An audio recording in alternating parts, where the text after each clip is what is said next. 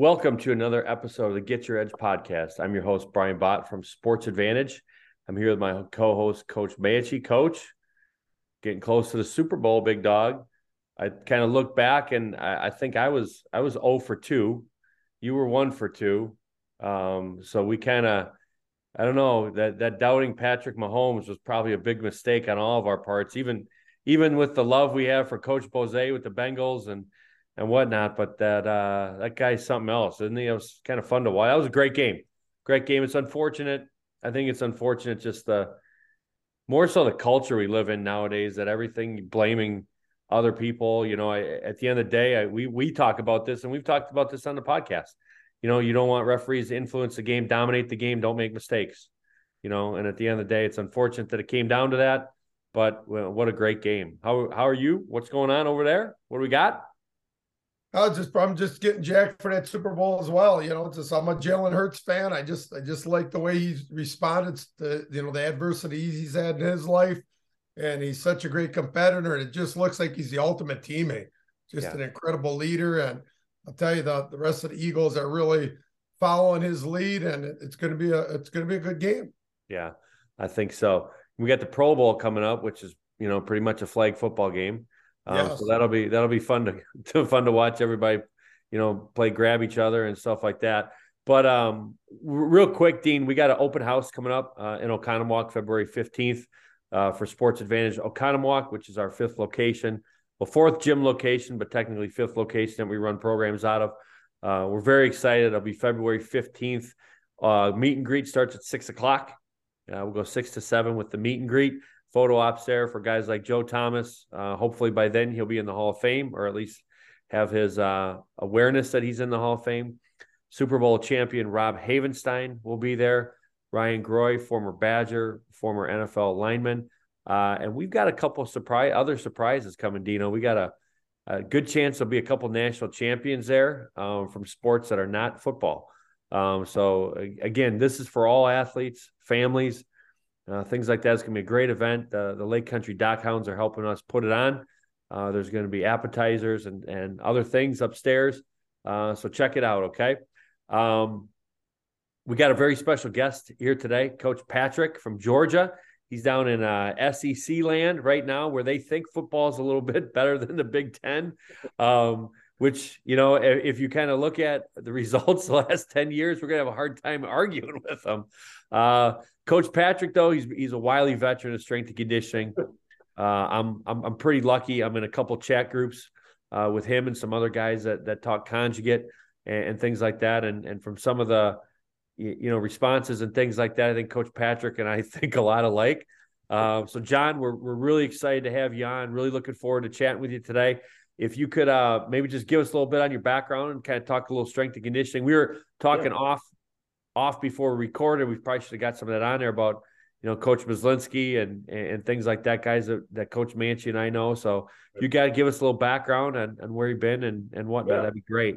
No, I appreciate you guys having me on, and it's an honor. I've heard some of your podcasts, and they're really good. So definitely my background. I'm from Northeast Ohio originally, from Youngstown, Ohio. Grew up there. Went to school at Mount Union College. Played football there and whatnot, and then obviously got interested in strength conditioning. At a high school level, really. Like, our high school was very small, but our coaches, we were doing things like Hatfield squats, trap bar deadlifts, band squats.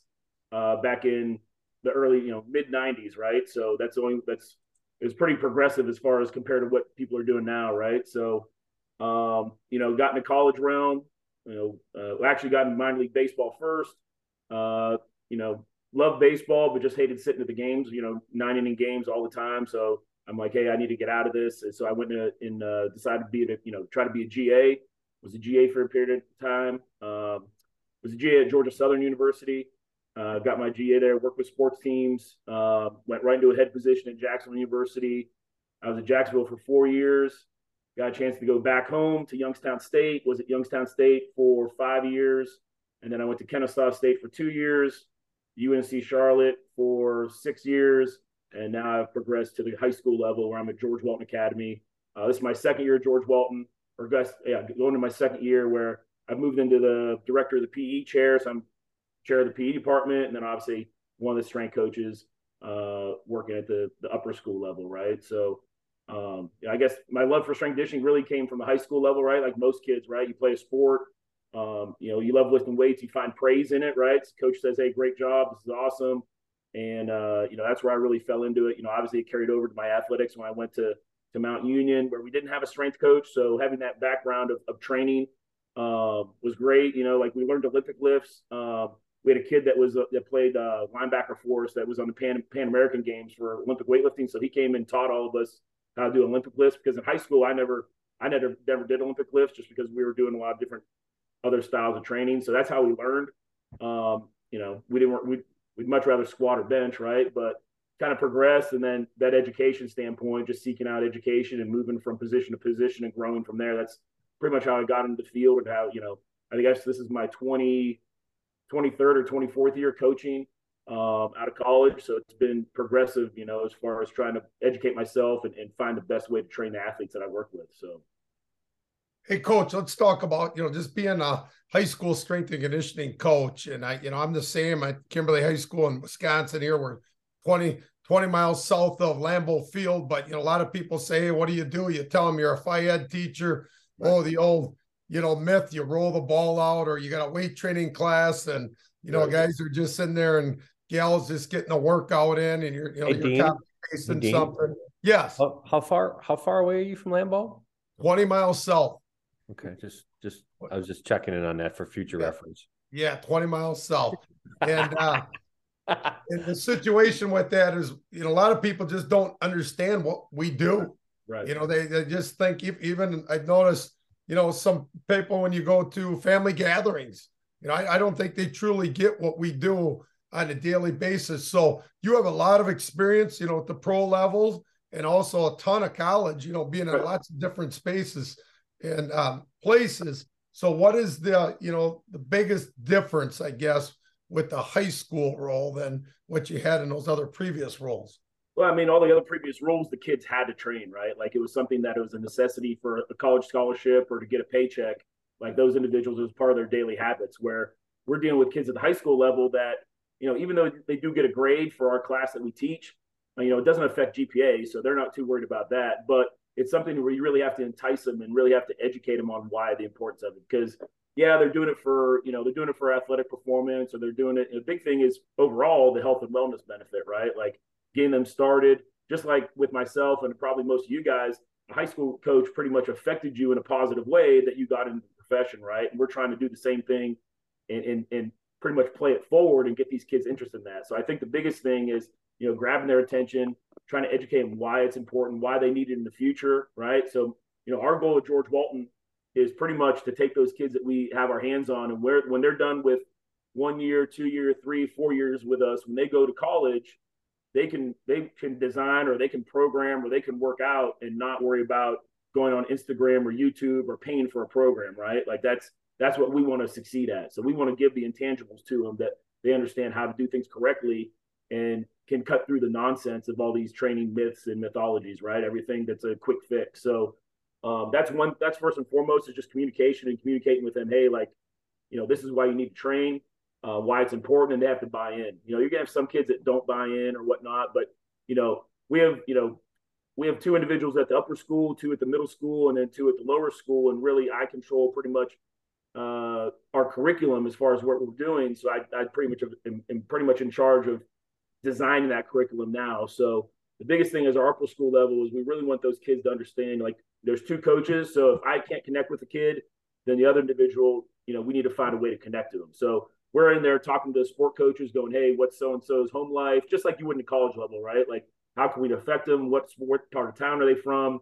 What's their favorite sports team? Like, we're trying to find some type of connection, so that way it's just something that they grab hold and they understand the importance of it, right? And we're also bringing people in from the outside that may connect with them too. So whether it's like my wife works for University of Georgia, she's a dietitian there, right? So she helps out with football. So it's something that if we can go and travel to the facility and make them see, like, have them see the facility, now all of a sudden those kids are like, oh wow, this is awesome. And some of the exercises they're doing may be similar to what we're doing. Now you have that cognitive path that, hey, now we're doing similar things at these bigger time programs. So now they understand that. Does that make sense? Like, it's just that ooh and ah factor It's just like anything else, right? Like if you're in Ohio and you take a kid from Ohio to Ohio State to show them what they're doing, or a coach, then when they get back to their school, that coach wants to do the exact program that Ohio State's doing, correct? Just like, I mean, that's how it is. But it's a good thing that it's a good thing our head of school and our administration have seen a need for getting qualified individuals in there, so that way we can kind of connect and move this whole thing forward and play it forward overall. So I think I'm hoping in our profession that's going away, right? That coaches are asking colleges for their programs so they can do them. There's just no way. You can't, no matter what school you're at any place, if you have a Division I football program or Division I volleyball program, you can't do the program they're doing because you don't have the athletes they're doing. Sorry, not sorry. But you just don't. Like, even at the Division III level. You're not in some, like, I can't, and like for you guys too, I can't do what you two are doing. Right. Because I don't have, the guys and girls you have. I don't, you guys see the movement imbalances and stuff like that. So you're programming exercises to fix what happens in your weight room and your weight room. My thought for both of you guys, this is kind of going off topic a little bit, and this is something I'm really curious about, because in my setting, the majority of the kids that come to the private sector are there because they're, intrinsically motivated for the most part to do it. Now, we do get, crazy parents that are like, they're, seventh grader is going to be playing at Wisconsin in 7 years, and or he's going to be pitching in the major leagues when he's 21. So we work with that a little bit. But for the most part, our kids are ultra motivated when they come to us, because of the dollars and cents aspect that goes with it that you have to pay. How do you guys, and I'm curious for both of you because you're in a little different scenarios. I think we as strength coaches think that just because we absolutely love being in the weight room, we assume that if kids are in our class or if they're in a sport, that they're just going to love training. And that's not the case. So how do you guys deal with that? I think a lot of our coaches would be like, that is like one of the golden nuggets. Like, how do you, outside of just telling them, hey, it's going to help prevent injuries, which we all know, but how do you guys do that with your kids? I don't care who starts, but that's an interesting topic. So John, maybe why don't you start on it? Oh, yeah, just like you said, like we get a lot of kids that don't want to be there, right? Like they just take a class as a filler. They need something instead of study hall, they shove them in our class, and then we're supposed to deal with them, right? So, our situation is a little bit different than some because we don't train any athletes before school. We don't train any athletes after school or students. We have general pop students mixing with athletes. We may have, a freshman cross country runner in with a 12th grade football player, right? Like that's what we're dealing with. So our big thing is, and plus all our classes are co-ed. So that's some people, they see that as a red flag, but we really have any issues. Our biggest thing is really making a connection. I think all the kids understand, we do have some coaches that are very prominent with the weight room and say, hey, their kids have to be in there. And then we have some coaches that are like, whatever, it is what it is. So you kind of have to deal with that. Our big thing is just that connection. The kids see us training, they may check our Instagram. All kids have social media, so they may check Twitter, Instagram, all that stuff. So you need to put things on there that are positive, that are, climatic towards training, that understand that. The kids know they're getting a grade. A lot of kids, since I do work at a private school, a lot of kids are very motivated to get good grades, even if they want to be high achievers, right? So they love to win. They hate to lose. So even if they, are in the band, they want to be the best. That's why their parents are sending them there, right? So we do have a lot of kids that are very intrinsically motivated. One thing we just started recently is we have a grading system. So we numerically grade all our kids on a daily basis. It doesn't affect grade, but it gives them a numerical number 1 through 5, 5 being the worst, 5 being the best, 1 being the worst. And then we have a weekly, so for 4 days a week, all our kids train 4 days a week in class, no matter what. So for that, they need to get 13, right? So I think they need to get like whatever 13 is, 3 threes and a 4. All right. So that's pretty basic. If they can't get that, that's an issue, right? So that's something that we try to do. And a lot of those kids, we just started this week because this is the first time we implemented. I've implemented in the college system before. In the college system, you can have consequences, right? So, hey, if a kid doesn't have good technique and he scores a low grade, he needs to come extra to get extra technique or do extra conditioning or clean the weight room, whatever you want to do. Well, in this private sector, we can't really do that. We're pretty much just based off of these kids actually caring. So these grades, they actually compare themselves with some kids and maybe even the workout partner they're with. And let's say if I'm working with somebody and, I get a 3, and the other person gets a 4, I'm thinking to myself, well, why? Right. So now all of a sudden they're watching a little bit more, they're a little bit more focused on those things. And we pretty much emphasize our effort. We emphasize attention. So are we spotting? Are we putting collars on the bar? Are we doing exercise? Are we cleaning up after ourselves? Are the racks clean when we're done? Is everything, your responsibilities, are they done? And the last one's just technical issues, right? Are we listening to coaching? Are we refining things? So it pretty much gets these kids, a little bit more attention and go from there. So that's, and obviously the regular things, playing music that they want to hear. Sometimes we have some competitions at the end that they get, pretty animate about. And I might even throw some extra points in there. Hey, we're playing, partner on partner tug of war or something. Whoever wins gets extra point on their grade or something. You know what I'm saying? So they get a little bit competitive. So we try to do those things, similar to what you might do in a college setting, right? Except in college setting, you have it, especially for football, they'll have a point system. You'll draft players and you'll do some competition stuff, that the coaches do for mat drills or whatnot. So that's some things that we do.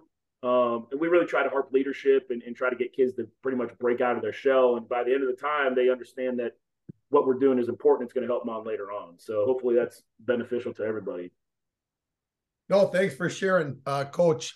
One thing that we do, and Brian, I think that's a really good question, because in the educational setting, it's different than the private, in that we'll have a lot of athletes take the class, but anyone can take the class.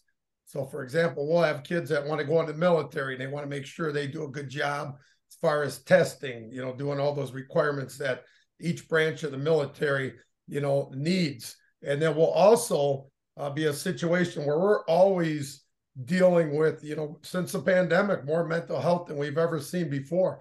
So we're always not telling, we're telling the kids we train the body, but we're also training the brain. And we're always giving them the why behind everything that we do. And we ask a lot of the kids, hey, this is the most difficult physical education class to take in our curriculum. So why do you take it? And a lot of them will just say because they love to be disciplined. They want to be held accountable, and they want to be challenged. And when they're in that environment, it puts them in a situation. It kind of gets them out of their comfort zone. And they know that they're going to get a lot out of the class. And regardless of where their ability level is, we just want to get each kid to get the most out of their ability. And they're understanding that this is a lifestyle that they are going to continue once they leave the high school. And I think them are big selling points, telling them the why, and then they control the how. How they do the program. Are they going to skip sets? Are they going to skip reps? Are they going to go at 50%? Are they not going to do the things that they're supposed to do? And I think that way you can really build a Phi-Ed class, whether it's strength and conditioning or whatever you want to call it, fitness. And I think more and more people just get contagious to that and want to be in that type of environment. Yeah. So Coach, back to getting to in season a little bit here. Read an article you had on Elite FTS talking about auto regulation a little bit with in season training, and I am a huge believer in auto regulating in season. And I read an article when I was at Wisconsin from Dave Tate, talked about cybergenic periodization. It's obviously auto regulating, but he had a unique term for it. And I kind of went with it with my guys in season with the O-line and tight ends. And we basically, had the rule of, if you came in and you were feeling a little beat up, you did what was on the card. But if you felt good, especially in season, and Dean, let's work with football kids, those days in season that the kids feel good, you have to maximize them. So why do you think auto regulation is so important in season, and how do you manage it in the high school setting? Yeah, I mean, the article from Elite Fitness, I think Mark Watts wrote it a while ago, and I was good friends with Mark Watts back in the day, still am. But the big reason we had a lot of our situation at Youngstown State, we went through a coaching change, and we had a really particular situation is that, we got with the new coaching staff, we got rid of a lot of kids. We needed scholarship money. So we actually started the season with roughly about 75, 80 kids, which for 1AA is a little rough. So our big thing was keeping kids healthy and maximizing the potential throughout the entire season. So in order to do so, we came up with that auto regulation system. And we kind of devised it off of a playing system, how many plays the individual had.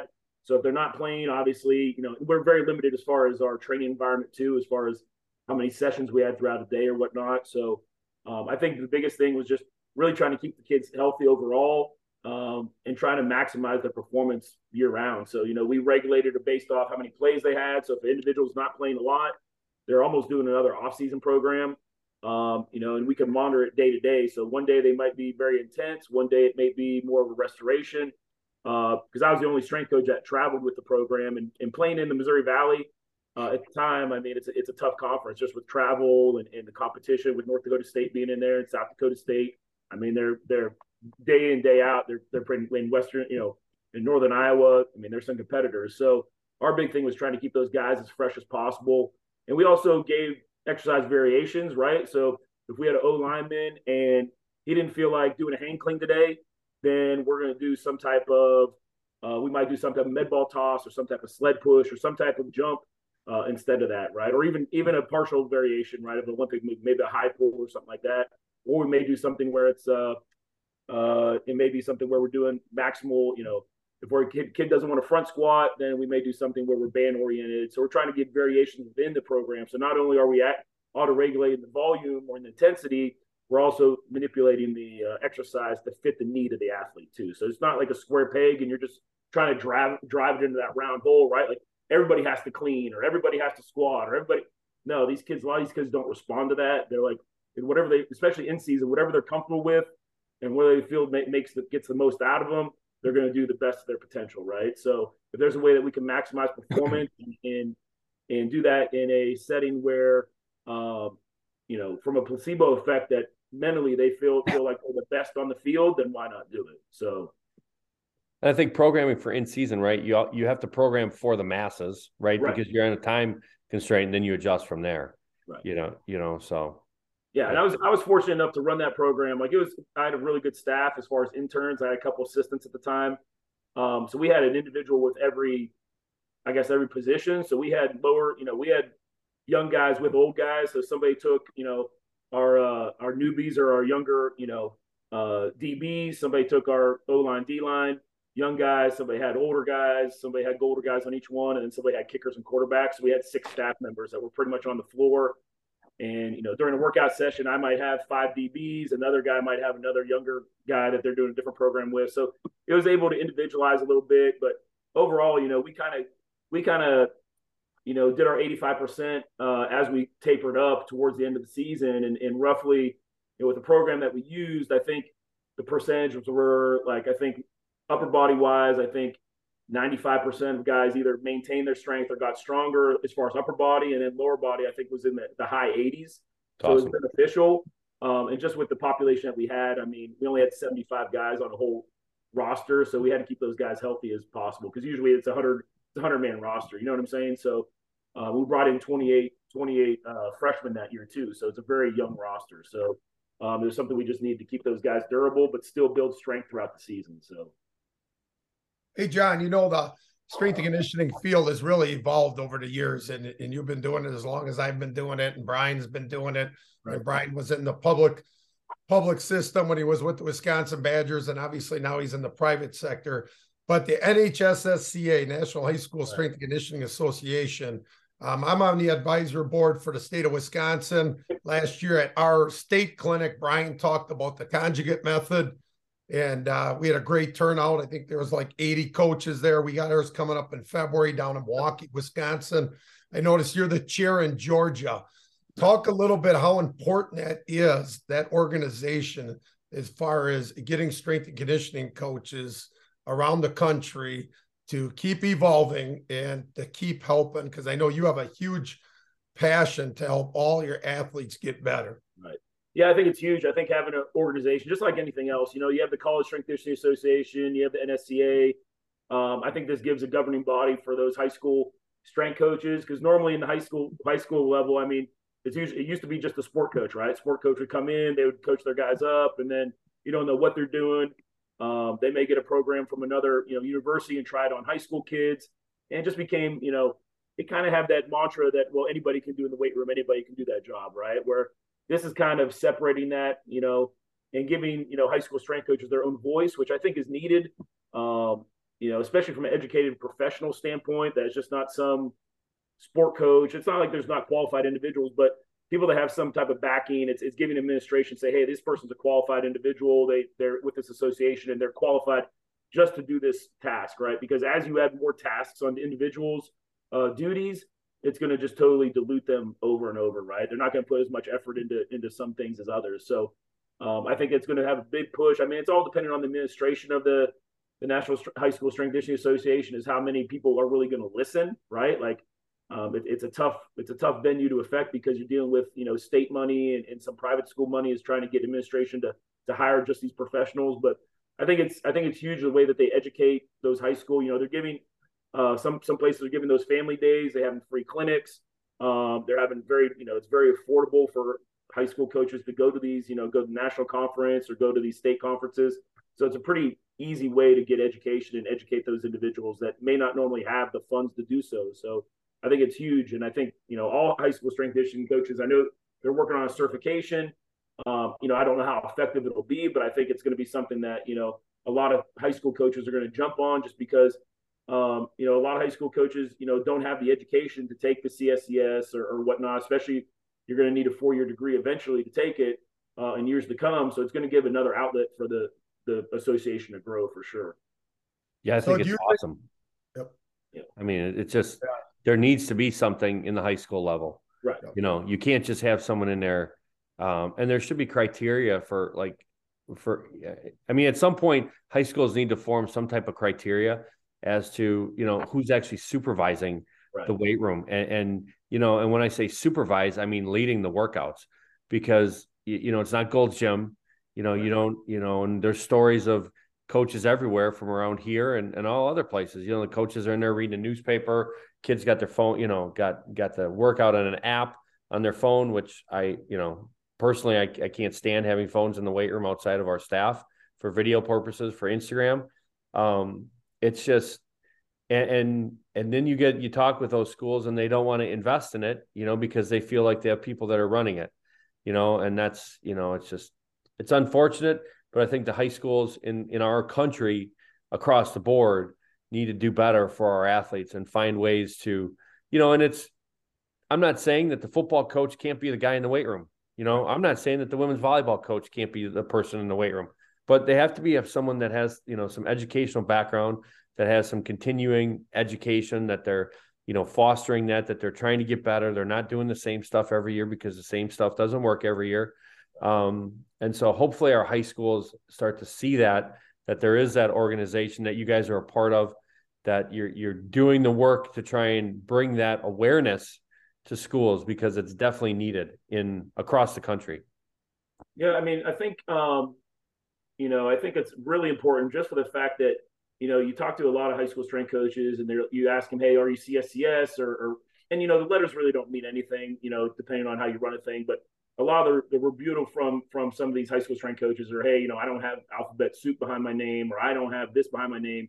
But it's really, I think having those certifications is important, because it gives some type of credentialing or some type of justification that you find continued education important, right? Because you've studied for these exams and taken them. And especially at the high school level, with so many, whether it's deaths from conditioning or deaths from, just a lot of players, passing away just because maybe it's during football conditioning, or maybe it's in the weight room, or who knows if it's ill properly. And that's not just in high school, but it happens in college. It happens at every level, right? So I think having those letters behind your name, I think it is important, just because it shows that you're going that extra step to further your education, and you're willing to pay money to get that verification that, hey, I care because I'm invested in this profession, right? So I think the association is huge, and hopefully you have those individuals that are qualified, so we can limit or even stop. Those things shouldn't happen as far as those immediate deaths and stuff, as far as athletics goes. Coach, so let's talk conjugate just a little bit here, right? Let's just get right to it. Why do you think it's the best system for athletes? I mean, overall, you work on all qualities, right? I mean, it's very basic. So you work on every quality that you can possibly train the body in.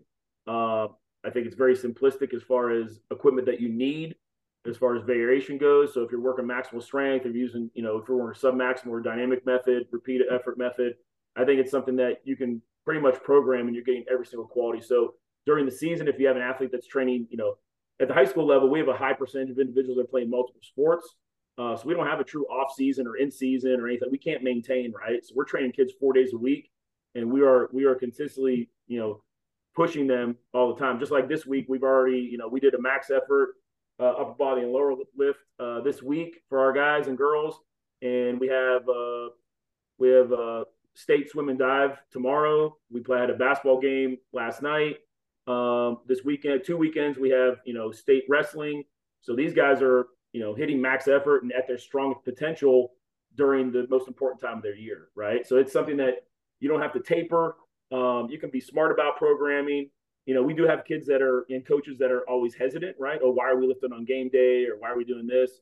But if it's something that you're running a complete system that's intentional and kids are used to that system, then you shouldn't have, kids aren't going to be sore. They're going to be primed and ready to perform. So I think it gives them a killer instinct too. If I hit a max effort squat, I think it's something that if I know I hit a max effort squat, and depending on where you're at in your week, and I am physically, I feel confident, then that's a mental edge over competition for sure. That's a huge selling point, right? Yeah. Because you can sell it like, look at where you're at. Do you think they're doing that in the team you're playing? Yeah. And most of the time they're not. So that's a huge mental advantage. And we know that mental is such a huge part of the high school game. I mean, that's huge for kids. Yeah. Louis Simmons, any Louis Simmons moments? I trained at Westside in March of 2014. So I'm not a really strong lifter, but it's something I was thrown into the bunch. And it was an eye-opening experience of how intent, those things are as far as Louis and how he coaches and stuff.